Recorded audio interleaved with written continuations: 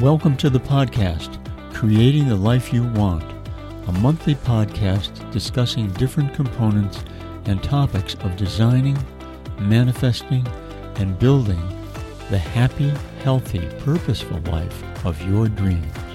Hosted by Dr. Sonia M. Kelly, licensed clinical psychologist, author, spiritual healer, and founder of Golden Temple Meditations in Cotati, California. Each month, Dr. Kelly will interview a guest on how they have created the life they want, engage in conversations with guests on a particular topic related to living one's dream life, or share her knowledge, insights, and personal experiences surrounding a particular component of a consciously designed life. Dr. Kelly can be reached via her website, www.goldentemplemeditations.com, or by email at goldentemplemeditations@gmail.com. Today, our guest is a former Hollywood sounds effect movie editor, having worked at most of the major studios, including Warner Brothers, 20th Century Fox, Paramount, and Disney, on such films as Dances with Wolves, The War of the Roses, and Awakenings.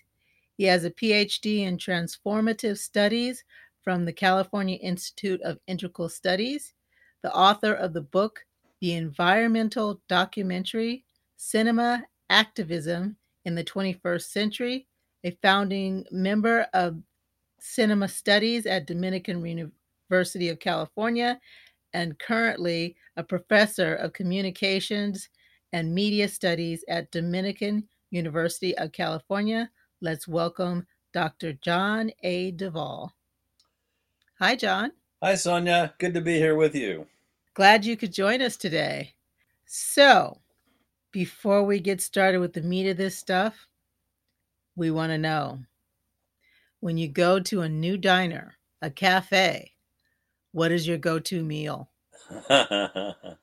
Well, my favorite restaurants are Thai restaurants, so my go-to meal is something like a pad ki mao, a drunken noodle, something like that. A drunken noodle. I don't think I've had that one. What exactly is in a drunken noodle? Well, it's a hot, spicy Thai dish based on wide noodles. You know, wide noodles, and got things Okay. like peppers and hot peppers and tomatoes and stuff like that in it. Ah, Really good. so you're a hot to trot kind of guy. Yeah. And here in Rohnert Park, Lynn's Thai is the best Thai restaurant I know, so I'll put in a little plug for that. Okay, I've been there a few times. I like them, yeah. So, how are you creating the life that you want? Well, in my early years, I've made films and written songs since I was very young, but occasionally some of my career choices have been detours from what I have felt like were my deepest callings, because I had to earn a living.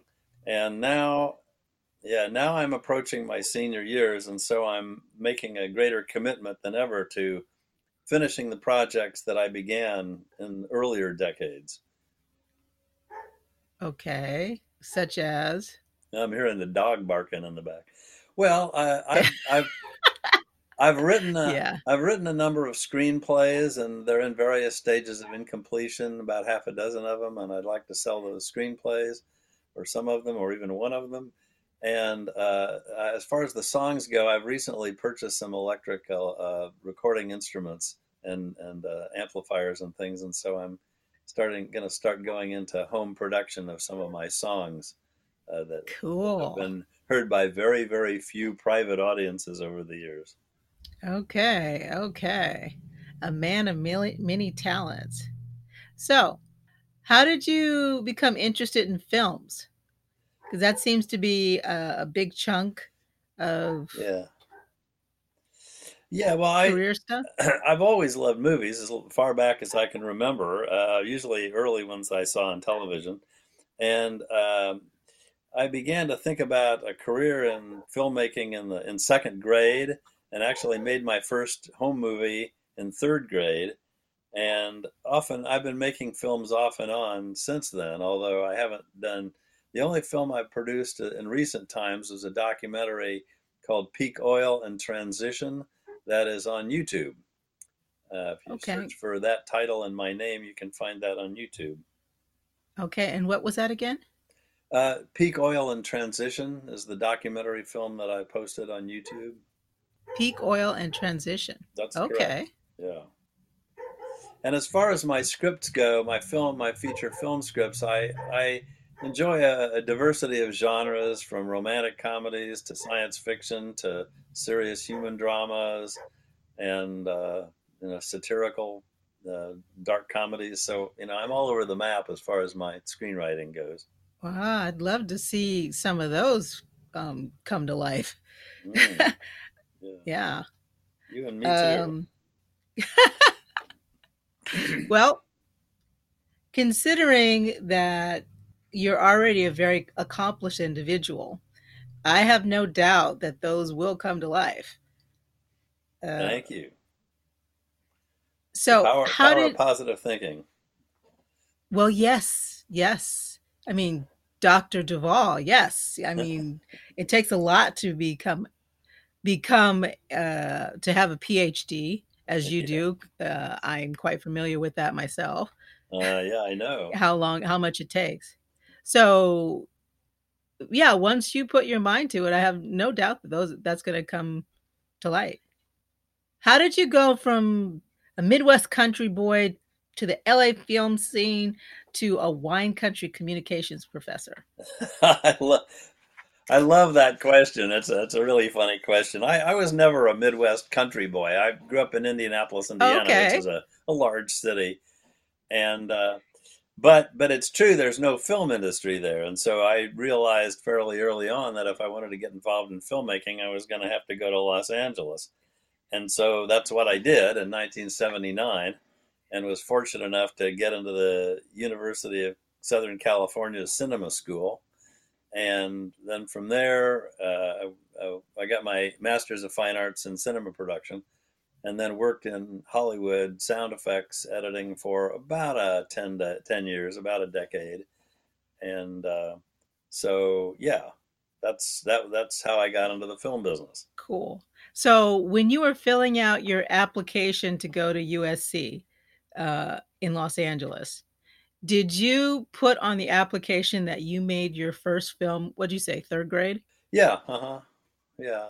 Uh, well, do you remember if they commented on that when you uh, interviewed for, or was there an interview process when you were going to get into school in Los Angeles? There, it's interesting. Applying to film school is rather different from applying to most programs, because at least at the time that I went to USC, they would not look at your films, because their philosophy was, if you're rich enough, you could have paid somebody else to make a professional film and enter it in your name and say, I made this film. So they mostly go on written information. And Oh, that's funny. yes, they certainly did know that I had made films, in elementary and high school and stuff like that. I mentioned that my history there. And I should mention too that the first time I applied to USC in 1979, I was not admitted. I was put on a waiting list and never got in. And at that time, I was still living in Indiana, and I also was asking for financial aid. And in the meantime, I had moved to LA, and so my second application, I said I was living in LA and I didn't need financial aid, and that time I got in. So you can make Oh, that's yeah, you funny. can make your judgment about what the crucial factors were in that decision. Well, it does sound like they knew you were serious once you moved to Los Yep. Angeles. And well, money talks. What can we say? Hmm. Hmm. Uh, so, Oh, I don't know if I what? fully answered your second half of your question about a communications professor. I worked in LA. I left LA in 1993 and I went back to school to get a master's in telecommunications management. And after that, I got a job jump starting a film program at Elon University in North Carolina. And I was there for 7 years. And then I got an opportunity to move to Northern California to work at Dominican University, which was also trying to jumpstart a film program. And so, and the classes that I've taught are some are film production courses. I teach a creative film production course, which is fictional film, and I teach a documentary production course, which is nonfiction film. And then I've also taught other courses in film history and film theory and film aesthetics. So, I had quite a diversity of courses that I taught at Dominican. Nice. Nice. Now I'm hearing the dog bark in the background. What can I say? That's my dog, Shadow. He wants to be a star just like everybody Yeah. else. Okay. I'm not, I think I won't encourage him by yelling, "Hi, Shadow." Okay. So, what exactly did you do in the film industry in Hollywood and in Los Angeles area? Well, we have something called the USC Mafia, which is a network of people who work in the film industry who came out of USC. So the first couple of jobs, which I did for either no pay or minimum wage, were a couple of independent films. And then after that, I became a staff editor at Canon Films. And then in 1989, I think, I got into the union. Maybe it was 88. I got into the union. And at that point, I could work on, the regular large known Hollywood studios like Warner Brothers and 20th Century Fox and Paramount and so on. So then, for a few years, I was working on union films. And then after that, what happened really, there were several things that caused me to leave Hollywood. One was marrying a woman from Indiana who didn't really like LA, and that certainly had an impact. Yeah. And the other was the turning the industry over from analog, which is editing on actual film, to digital editing, which I knew nothing about. And that was a tough transition to make. And I didn't work, I wasn't on staff at a studio or anything where I had training in digital editing. So, overnight in the early 90s, my income dropped by about, I don't know, 35%. I was only making 35% of what I was making the previous several years. And so at that point, I decided it was maybe time to look for something else to do. And that's when I decided to go into education and went back to school. And the rest is I've already described. Yeah, it is interesting. People do kind of change an emphasis in their career several times in their life. I started out working community mental health, worked in the prison system for quite a while, and now I've started my own private practice. So, all of which have to do with mental health, but different aspects of it. Right. Yeah. So, yeah, you're still involved with media and film, but instead of behind the scenes, you're teaching other people how to work, I guess, behind the scenes, Mhm. right? Yeah, and I do want to mention I've had a few students who have gone on to success in Hollywood, and the most successful one of my fellow students, Jay Roach, who I went to school with and worked on films together with, was the director of the Meet the Parents films and the Austin Powers films, and he's won a couple of Emmys for documentary work. Documentary TV work. So Jay has Cool. done well, and also Larry Karaszewski, who I was the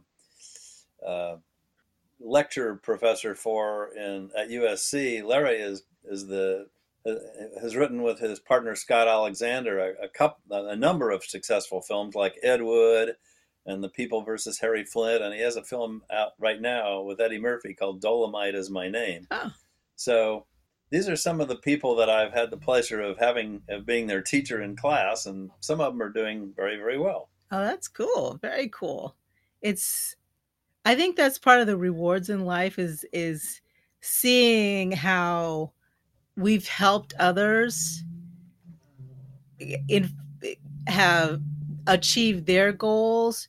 I think that is one of the most rewarding things is at least for me it is to Yeah. yeah, I'm looking for the words. Yeah, I still have people that I went to school with in Hollywood who are successful and, will look at my scripts and give me feedback on my scripts and things like that. So, and I've got a number of other students, former students who are in LA, either in LA working as actors or filmmakers at a, less prestigious level. And also, at least a couple of my former students are teaching film in universities now. So yeah, it's funny. As a professor, you can never really know what contributions you've made to somebody's life, but I certainly am very happy that some of them seem to have done pretty well. It's very cool. And I find it quite interesting how people can be modest. I guarantee you talk to 1,000 people in this county, they will not have had the experiences that you've had. So I think you're being quite modest. Well, thanks. Yeah. Um, I try. uh, so yeah, that's probably, I think one of your other interests is meditating. Isn't that correct?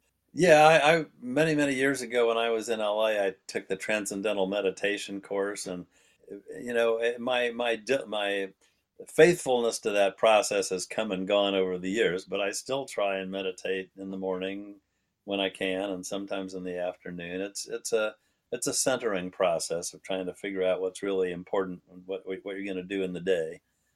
Yeah, I think that whole meditating thing, which my business is called Golden Temple Meditations, and I have an audiobook.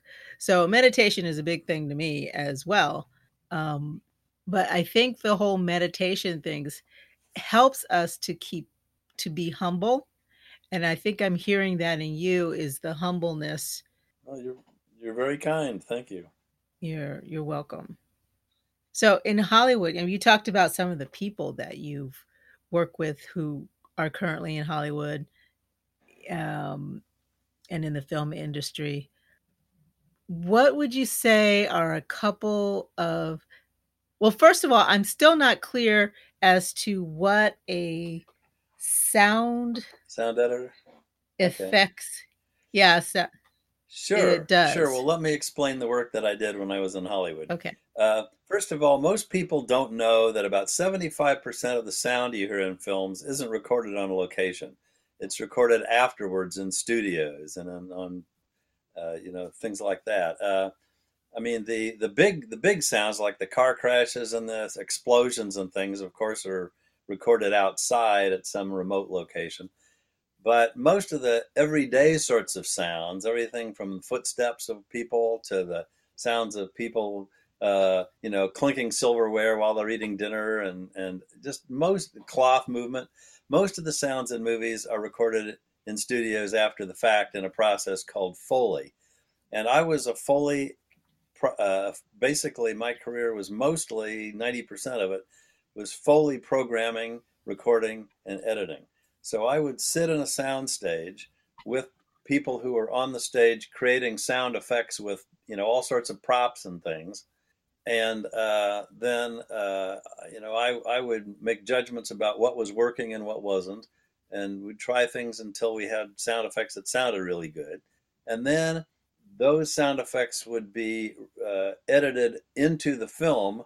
Back when I was working, we weren't working digitally. We were working on mag film, magnetic film, and you'd put the picture in one part of a machine and the sound recording on the other part of the machine, and you'd cut them till they synced up right and until everything looked like it was real. And then in the end, after my work was done, these tracks would be taken into a sound mixing studio, and they'd all be mixed in together at the appropriate levels, and then you'd come out with the soundtrack for the film. The whole process takes, anywhere from 2 to 3 months to complete, usually. So for a 2-hour film, it takes 2 or 3 months to do the sound editing? Well, the whole process from the beginning of the sound recording through the mixing and for the final film, yeah, about 3 months. Whoa. It's a lot of work. Wow. And- Yeah, it sounds like a lot of work. Now, every once in a while they'll show either a recreation of the films from the 1930s or something where people were on the radio Yeah, and I think I know where you're going. yeah, and so you'd have so you'd have somebody with like a cowbell and wind or the person talks and they say something dramatic and you hear the piano go da da da da, or maybe there was something that would make this wobbly sheet of metal Right, that would yeah. make the sound of thunder. Yeah, what we were doing is that writ large. We instead of having, half a dozen sound effects next to the microphone of a radio program, we'd have a whole room full of things to create sounds. It's far more than you could ever do on the radio live. But I do know what you're talking about. I've seen videos of that. You can go onto YouTube, I think, and find, if you put Foley recording or something like that onto YouTube, you can see movies of people creating these sorts of effects for films. Cool. It's very amusing sometimes. I mean, one of the most famous is for horses' hoofs, when you have horses galloping, you use a half of a coconut shell and you put that down on cement or on dirt or whatever the horse is riding on, and make the horse's hoofs out of coconut clunk, shells. clunk, clunk, clunk, clunk, clunk. Okay. Yeah, That's right. cool. Yeah. That's cool. So, just trying to give our audience a perspective on what you're doing. So that was the images that came to mind that went along with that. Okay. So now I understand the digital, because they did this in the music industry as well. It's just about all the stuff that you guys did. The Foley kind of stuff you did was recorded, and now you can kind of push a button and that just comes up. Well, a lot of the creation of sound effects still happens live with real live people and live tools in a studio, but the editing of it, the syncing them up with picture, that's what's been digitized, and that requires basically sound effects editors that used to work on machines now work on laptops, and their tools are all digital. I should mention that there are a lot of sound effects that are created digitally rather than in a studio. I had the pleasure of Gary Rydstrom, who's won several Academy Awards for Skywalker Sound. He was also a classmate of mine, and I had the pleasure of coming up to the Lucas Ranch, Skywalker Sound, when he was recording, or creating, I should say, the sound effects for Jurassic Park. And he had somebody that went all over the country to zoos recording sounds of various animals over a whole entire year. And then he would take those sounds and input them into a digital sampler called a synclavier, and then he would combine them. So a lot of the dinosaurs you heard in Jurassic Park are combinations of 5 or 6 different animals, all mixed together and modulated up and down for pitch. And that's how they created, those dinosaur sounds. It was a lot of fun to watch somebody else do that, but I've never had the skills to do that myself.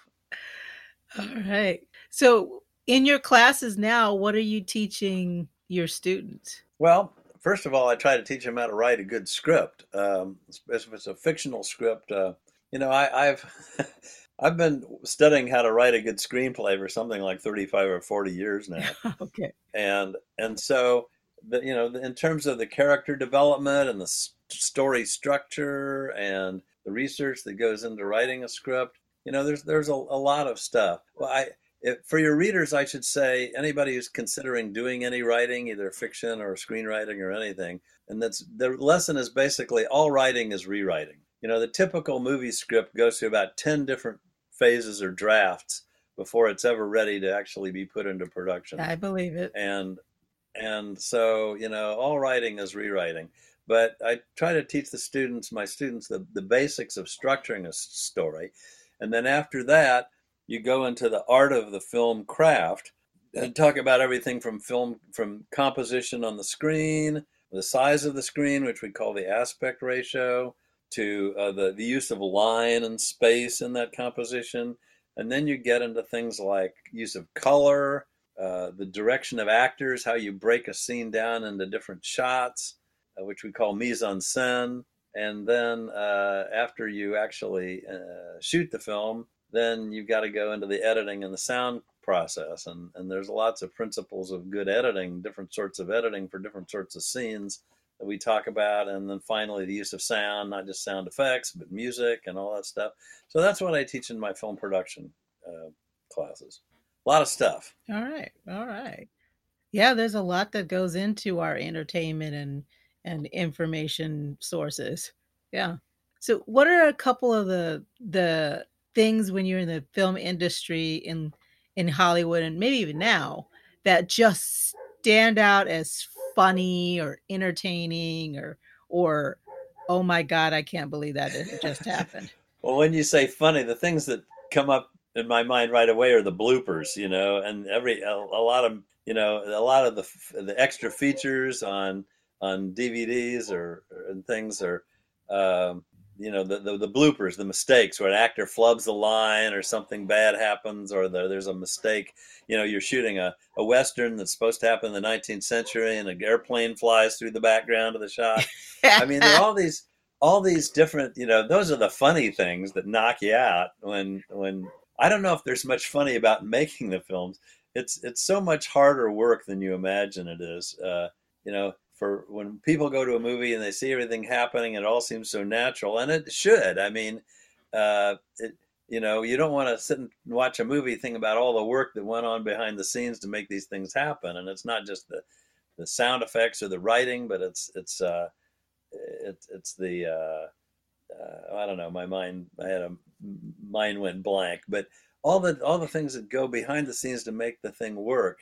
And if it does work, then it all flows seamlessly, and all the elements work well together. And you're not thinking about watching a movie; you're just following the story, as it should be. So, there were a few things. I didn't meet a whole lot of movie stars when I was working in Hollywood because the sound effects guys or people don't usually interact with the actors much. But I had a few I got to interview Jack Lemmon once.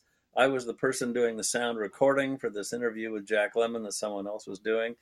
And it was such a delightful time talking to him because talk about humility. He was just an ordinary person. Now, he asked us more questions about our lives than we asked him about his. And I was just really very much impressed with what a real human being he was, and not somebody who had a really big head about being a Academy Award-winning movie star. Oh, cool. And also Richard Chamberlain. I got to have lunch with Richard Chamberlain once. He was acting in a film I was working on.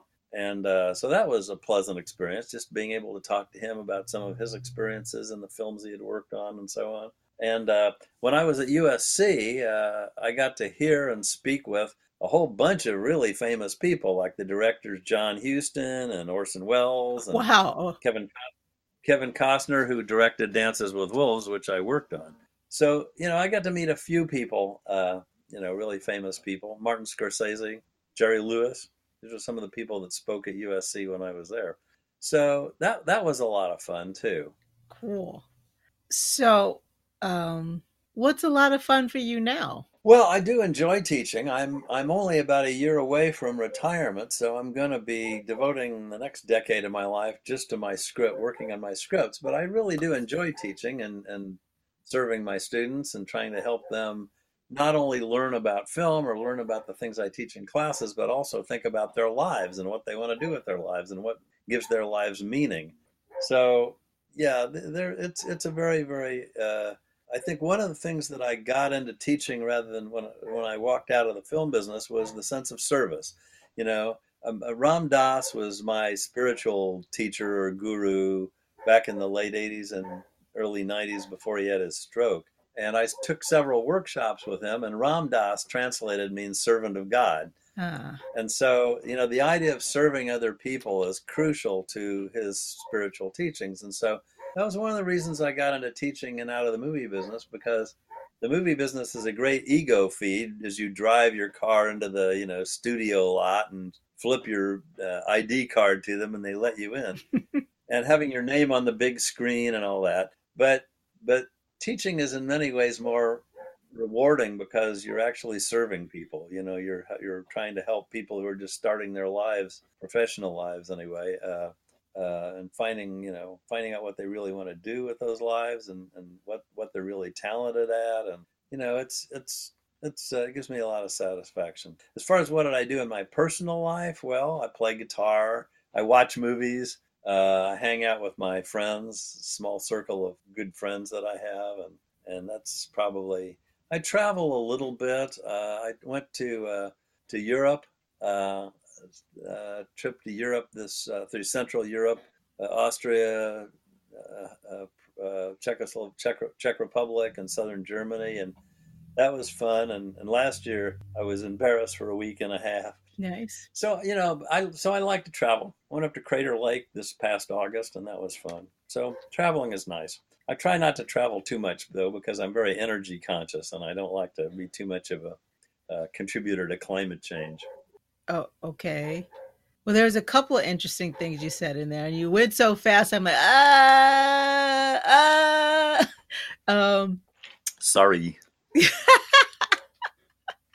I can keep. I can keep talking until you want to interrupt me. Well, I was listening to what you were saying about teaching and helping students to focus on what they want to do with their lives. And then I was thinking about how you are focusing and on what you want to do with your life. So you're getting ready to retire, and I quote retired from my state job a little over a year ago, basically because I want to take my life in a different direction. And what you've said is that you want to spend the next portion of your life making some of the films that you've dreamed about making since teenager, 20s, 30s, and that you're actually going to do it. You're actually taking the steps you need while you're reasonably healthy enough to do it. And that's part of creating the life that you want, is taking those steps. Yeah, well, life is a series of phases. You go through your youth where you're with your family and your worldview is mostly molded by your family. Yes. And then you go to school and you get exposed to a whole lot of other things, and that changes who you are, sometimes changes what direction you want your professional life to take. And then you become a working person in your 20s and 30s and 40s and develop a career for yourself. And of course, one thing they say in education these days is most people will go through, half a dozen different jobs or careers in the course of their life because our society changes so fast. So, that's one of the reasons in communications and media studies that we say, we teach you to write, we teach you to speak, we teach you to think critically. And no matter what job you get in life, you're going to have to be able to write and to speak and to think clearly and critically. So, absolutely. So that's what the basis of an education can do. And then let's see, I got to go back to the original question you asked. Oh yeah, well, most of the scripts that I'm working on now are scripts that I've developed since film school. So that's basically, I graduated in '84, so that's basically about 35 years of developing scripts. And yes, I'm finished. I'm developing scripts while you're working a full-time job and having a social life and a romantic life and all of that. So it's not as if you were just sitting around and that's all you were doing was developing scripts. Yeah, of course, but I've reached the point that I don't feel I can really, I have my life's work, my life things that I wanted to finish before they close the casket on me or whatever, and it involves, finishing these scripts and finishing some of these songs and producing them, and I'd like to, be able to close my eyes for the last time and say I really accomplished what I hoped to accomplish. You want to And, do that Frank Sinatra song? I did it my way. well, yeah, Yeah. somewhat. I mean, I always, my dad hated that song because it sounded so egotistical. But, Well, and my mother loved that song. Well, we won't go into that. yeah. Okay. Well, I do think it's good to know what your way is, to know what it is to be an individual and decide about your own life path and all that. I think that's important. Okay. Yeah, that's true. Now, you kind of mentioned that you left Hollywood originally to because your wife wanted you to wanted to leave the area. Can you talk a little bit about your romantic life, how it's kind of progressed over time? Well, I'm not going to say anything more about my marriage. It ultimately did not work out, and I was divorced from my wife and I divorced in 2005, 2006. Yeah. So since then, I'm living in a very unique sort of relationship because I live with a married couple, and they have been non-monogamous all the way through their 40-year-old marriage, and I developed a romantic relationship with the wife with husband's knowledge and permission and all that. And then a few years later, they invited me to move in with them. So I now live with the three of us live together in what you'd call a polyamorous triad, All right. and we So all for we those all who also have other. for those Well, I was just going to say, add one more thing to that, and that's that we all have at least one romantic relationship with somebody outside of our triad. So it's an open relationship for all of us. and for those who've never heard of polyamory before, it's I'm sure there's a clearer definition than this, but it's basically different from polygamy in that both the men and women have mutually consenting multiple partners. Everybody is responsible Yeah. with their own bodies. They're honest on the best circumstances, honest with each other about the situation, and are of the knowledge that not every need can be met by two people in a monogamous situation. Um, Yeah, that's a pretty good definition or description, I think. There are two words. Polygamy usually refers to one man who has a number of wives. And there's another term, polyandry, which I think refers to the opposite, which is a woman who has multiple male partners.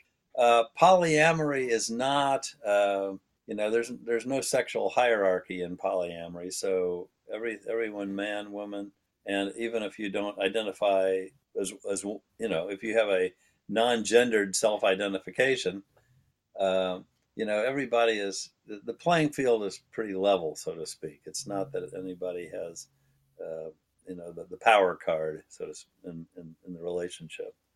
yeah, polyamory is very diverse. I've seen situations where the primary partner gets the say about other partners, but it works. It works. Um, and Well, I guess I'm sort of talking about what my own ideal for polyamory is. You're right. Every individual relationship works out its own set of rules and regulations or whatever or agreements. But yeah, most of the in the culture that I'm in, uh, it's not like neither partner has any say over what their other partners do, but it's more a matter of consensus, of finding agreements that everybody can buy into. Because too often, if one partner has too rigid a set of agreements that they want that the other partner can't agree to, then usually those relationships fall apart. you're right. But Yeah. I do want to emphasize one thing you said when you were describing polyamory earlier, and that's it's really about honesty. A lot of people, they think about polyamory and they say it's all about having sex with a bunch of different people. And no, the fact of the matter is, in our culture, the majority of people have sex outside their basic relationships. Well, yeah, that's And true. it's called cheating. Yeah. It's called cheating. And in polyamory, everything is out and above board and honest and discussed. And so it's not, it's, I think the biggest difference is that polyamory is open and honest and collaborative and not, running around behind people's backs. Yeah, very much so. I sometimes wonder if people do the whole cheating thing to get their need for adventure met and for uh, drama and suspicion, is because all of that, or at least a good chunk of it, is taken out of the picture when everybody knows what's happening ahead of time and are in agreement. Yeah, and and it's also a lot of flexibility is involved because I mean, sometimes in a relationship you'll have disagreements about what, maybe about the person your partner is getting involved with or the amount of time you spend with various people and you have to be flexible. You have to be willing to negotiate these things and not always insist upon having your own way. But it's it's a collaborative process, and if people are willing to really engage in an open and honest and compassionate way, then you can work stuff out most of the time. Very true. Very true. Now, one of your other passions has to do with the environment. Hmm. Gonna talk a little bit about that. Sure. Well, I've been concerned about our society for a long, long time. Ever since, I guess, the first Earth Day in 1969, when we got to see the picture of the Earth taken from a spaceship. I've known that we were, ever since I read in 1976 the book The Limits to Growth, which talked about how in the early 21st century we'd begin running short on essential resources. And that's, I think, happening right now. And also the climate change thing, where we've known for the last 30 years that a consensus of scientists believe that the climate is warming and that it's caused by human activity. And yet our politics has gotten all wrapped around the polarization about this issue. And that's really unfortunate. And there are a lot of other areas where that are really important environmental threats exist, like lack of water in some places, lack of shelter, the migration of people from the rural areas into the cities. We just passed the point a few years ago that over half of the world's population lives in big cities, which was certainly not 200 years ago or even 100 years ago. Yeah. So there are a lot of things, and that's why I produced this book. I'd watched a lot of environmental documentaries, and some of them are famous, like Al Gore's film about An Inconvenient Truth, or Josh Fox's Gasland films. But most of the environmental documentary films about really important issues never get seen by hardly anybody. And so I wanted to write a book to publicize a lot of these lesser known films, partly just to convey what those films say, the content of the films and the environmental Now, threats. Yeah, what's the name of the book it's again? called The Environmental Documentary Cinema Activism in the 21st Century. And it's available on Amazon. You can order it in hardback or paperback. And, it's been in publication for about 2 years now, since 2017. Okay. Well, Yeah.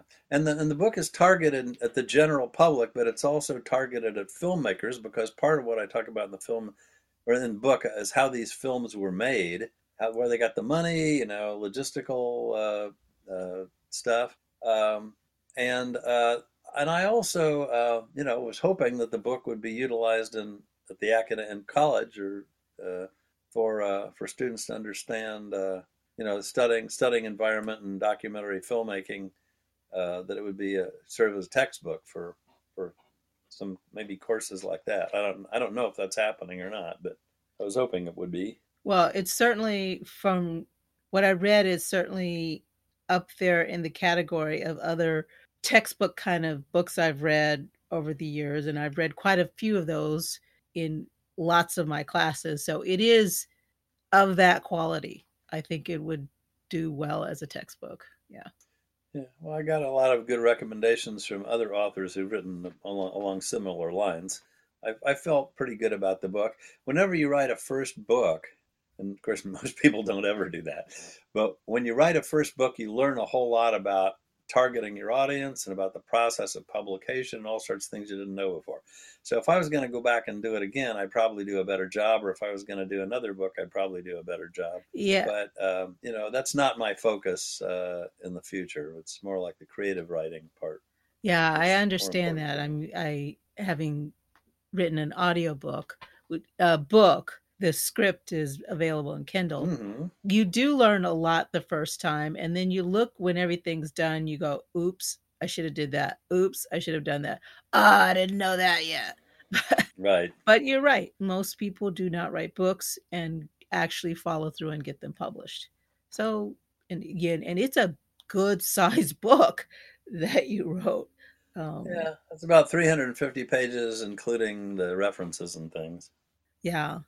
And it certainly has things that are still relevant in the media right now. Like I read a piece about Monsanto and what they did with food production and seed and so forth Yeah. uh, in your book, and uh, farming. And now, right now in the media, they're talking about Monsanto being sued because their main pesticide, Roundup, is now being shown to cause cancer. Now, that's in the United States. And in Europe and other places, Yeah. they're ahead of the game.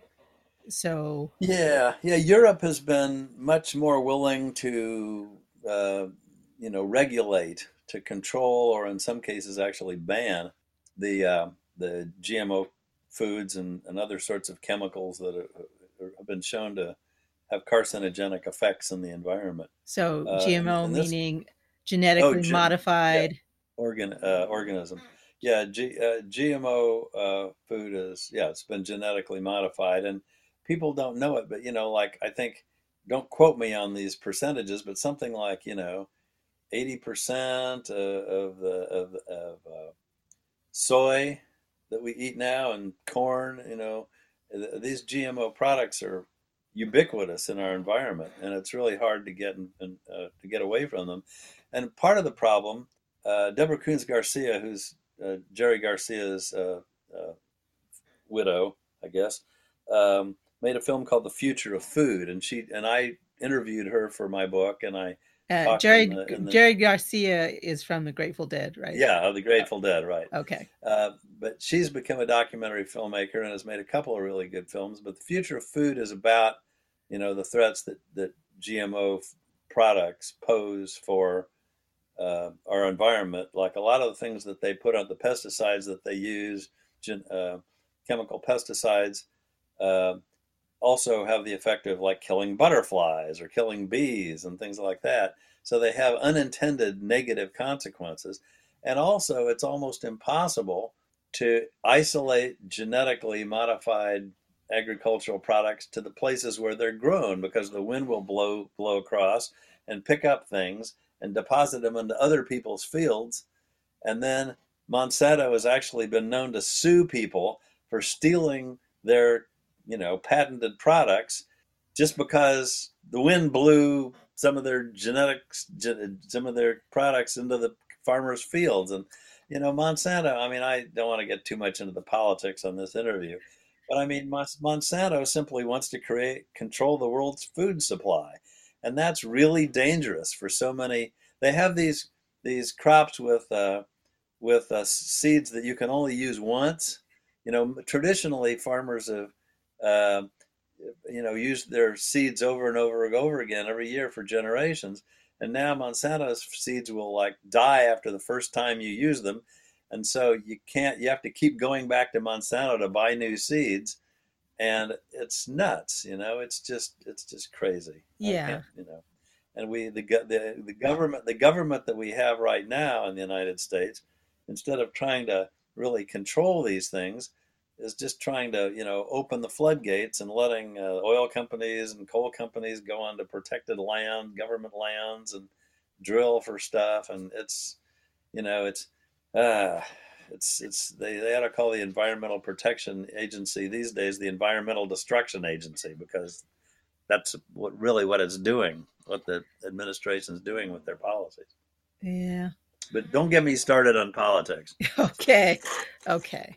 Now, for those of us who are know just a little bit about what's going on with these environmental issues, but understand the importance of them, understand that they are important, even though we don't know the details thereof. What would you suggest we do in our daily lives? Um, Small changes in our habits that would help our environment. Well, I know I kind of anticipated you might ask me that. And the first thing that's important for people to understand is even if we all spontaneously started to reduce our environmental impact individually, it wouldn't solve the problem. You know, we need to have leadership at the community level, and the state level, and the federal government level, and at the worldwide level to try to bring things like climate change under control, because individuals doing stuff will be better than nothing, but it's not going to fundamentally solve the problem. Now, okay, so what can you do? What could I do? Well, you know, I talk about what I do. I try to travel less because I'm not using as many resources. If I do travel, I try to go by train instead of by plane or by car. Um, I Why? Because that's more efficient. You know, it uses less energy per passenger per traveler. Uh, that flying is about the worst way you can go in terms of per capita energy consumption, and a train is about the best way you can go. Just in terms of how much energy it takes to move your body from point A to point B. Um, Also, you know, getting an electric car or a hybrid car is better because that'd reduce your consumption of oil, gasoline. Um, And so it's the electric and the hybrid are more renewable sources right? Yeah, than gasoline. they have batteries that you can either charge from the electrical grid or the hybrid, the running of the car charges itself. Uh, so yeah, yeah. I mean, the fundamental problem there there there are two fundamental problems that are the most central that most people don't understand. The first is climate change, which is where we're putting greenhouse gases like carbon dioxide and methane out into the atmosphere that increases the amount of heat that's trapped in the on the Earth, and that raises temperatures very slowly, incrementally. You know, maybe a degree per century or something like that. But people don't realize that the difference in world temperature from now to the time of the dinosaurs is only about like 5 degrees average. So, you know, even a couple of degrees over a century can really change the climate patterns. You know, places that are dry will get drier. Uh, the storms, hurricanes, and tornadoes will get stronger. The changes of Which we're seeing some of that. Yeah, Yeah. and well, look right here in California. You know, we used to have a fire season where during half of the year there wouldn't be a lot of forest fires.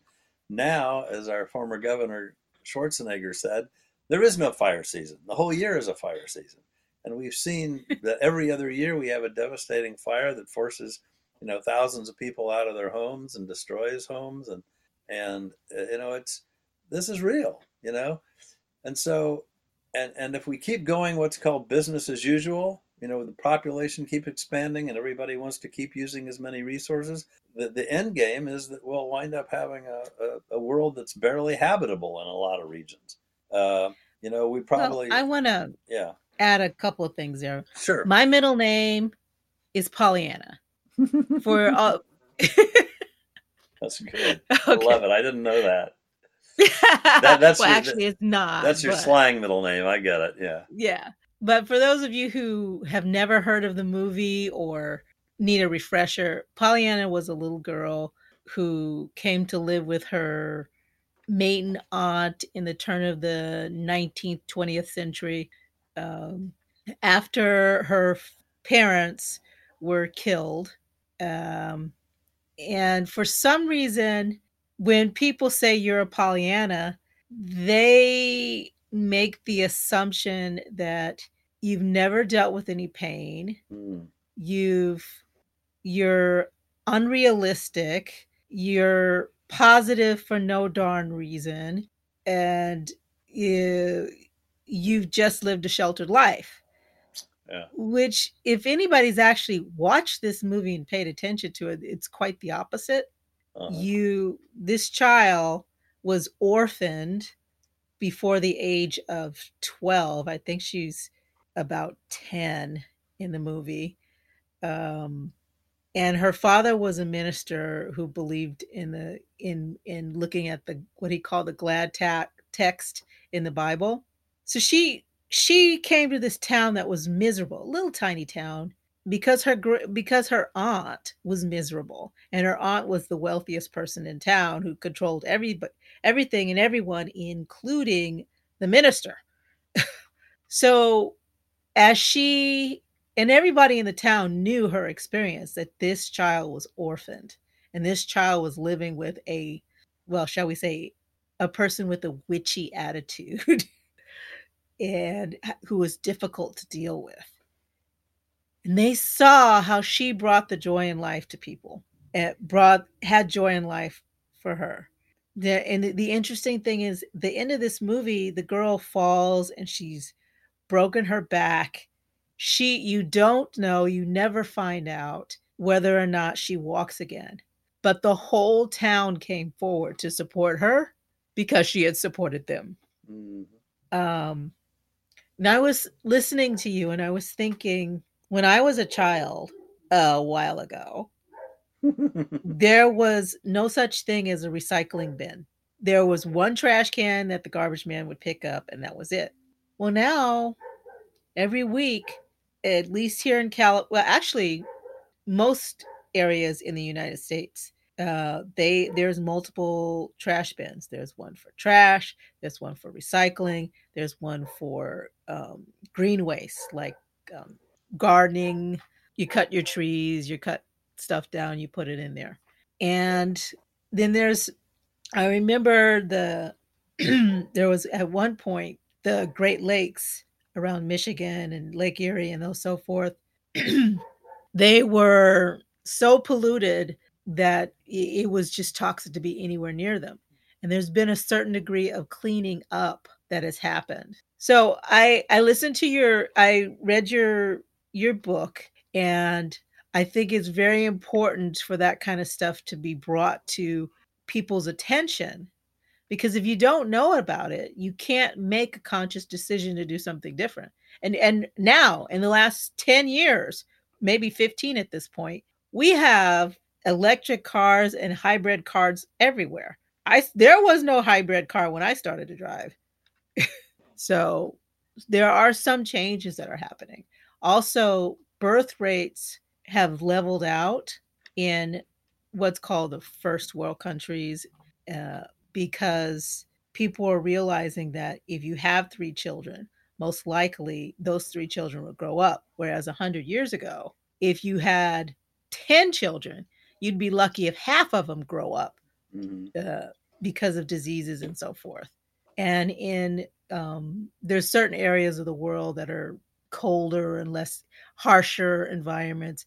Their populations are starting to shrink because of the availability of birth control, and also the knowledge that harshness is happening. So I'm looking forward to seeing how people like you, who bring the issues to the attention of the populace, and people like me who are willing to do a little bit, and those in between who might quietly influence the decision makers positively. It probably needs to be people who have a nice chunk of money they're willing to put into, and some political clout to put into these positive changes happening. But I really think they are possible. I mean, I also remember, I cannot remember where this was from, because it's so old.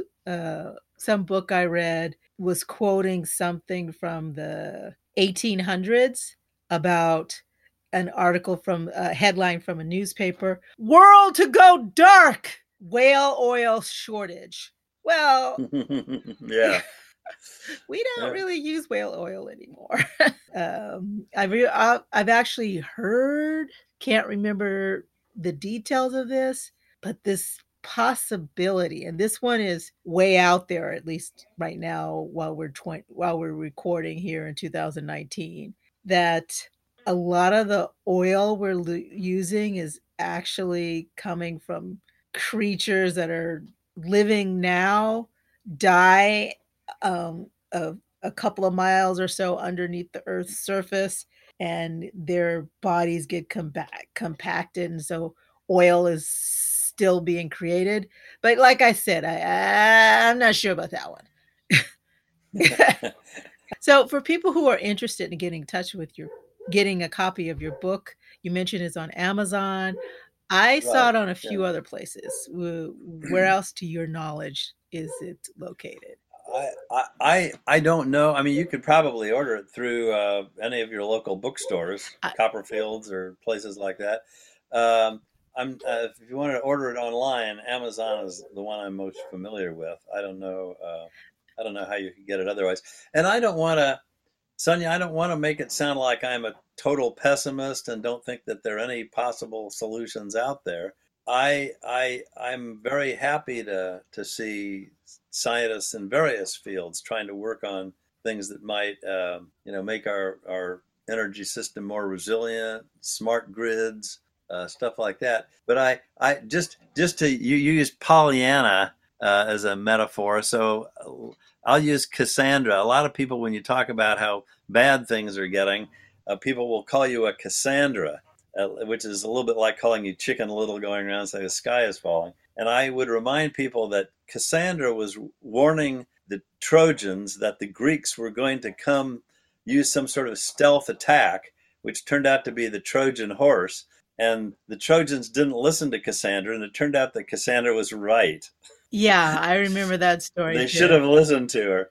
So, it's just I believe when on one's day-to-day life, you have to maintain an optimistic attitude, and you have to be hopeful, and you have to communicate with your friends and neighbors and things like that, and be resilient to the changes that come. But I don't want people to be complacent and think that life will keep going on the way it has for the last century or half century or whatever, because I don't think that's true. And I think there's a lot of reason to believe that we're going to have to respond in very creative ways to, things like climate change and fossil fuel depletion, because they're going to have really big effects on our economy and how we live our lives.